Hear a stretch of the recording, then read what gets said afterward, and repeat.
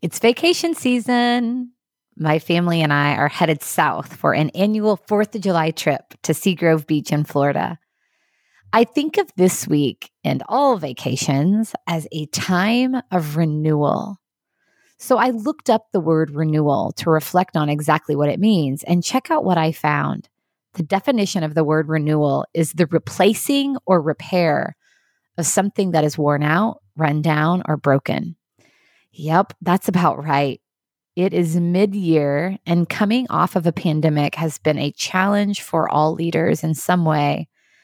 I personally feel worn out, run down, and broken in many ways.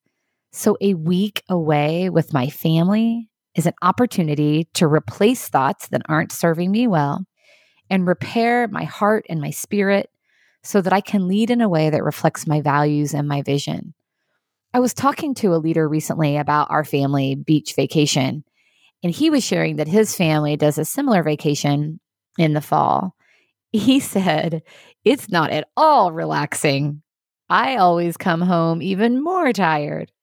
And I can certainly relate to this with the very beach vacation I was just talking about. There have been many years in which I didn't take good care of myself on that vacation, running around, taking care of other people, or having a little too much fun. But not this year. I will be intentional about getting the renewal I need to return feeling fired up and ready to go. Because at the end of the day, we always have 100% control over how we respond to every situation, and vacations are the same.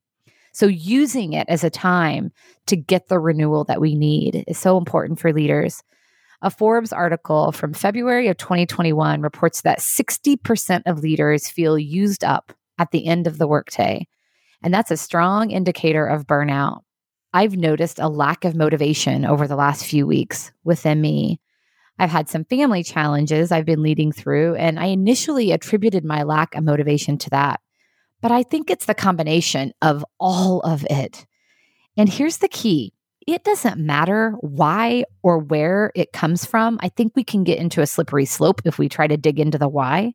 The most important thing is that I notice the lack of motivation and I take time to renew, to listen to what my body is telling me. It's a time of renewal.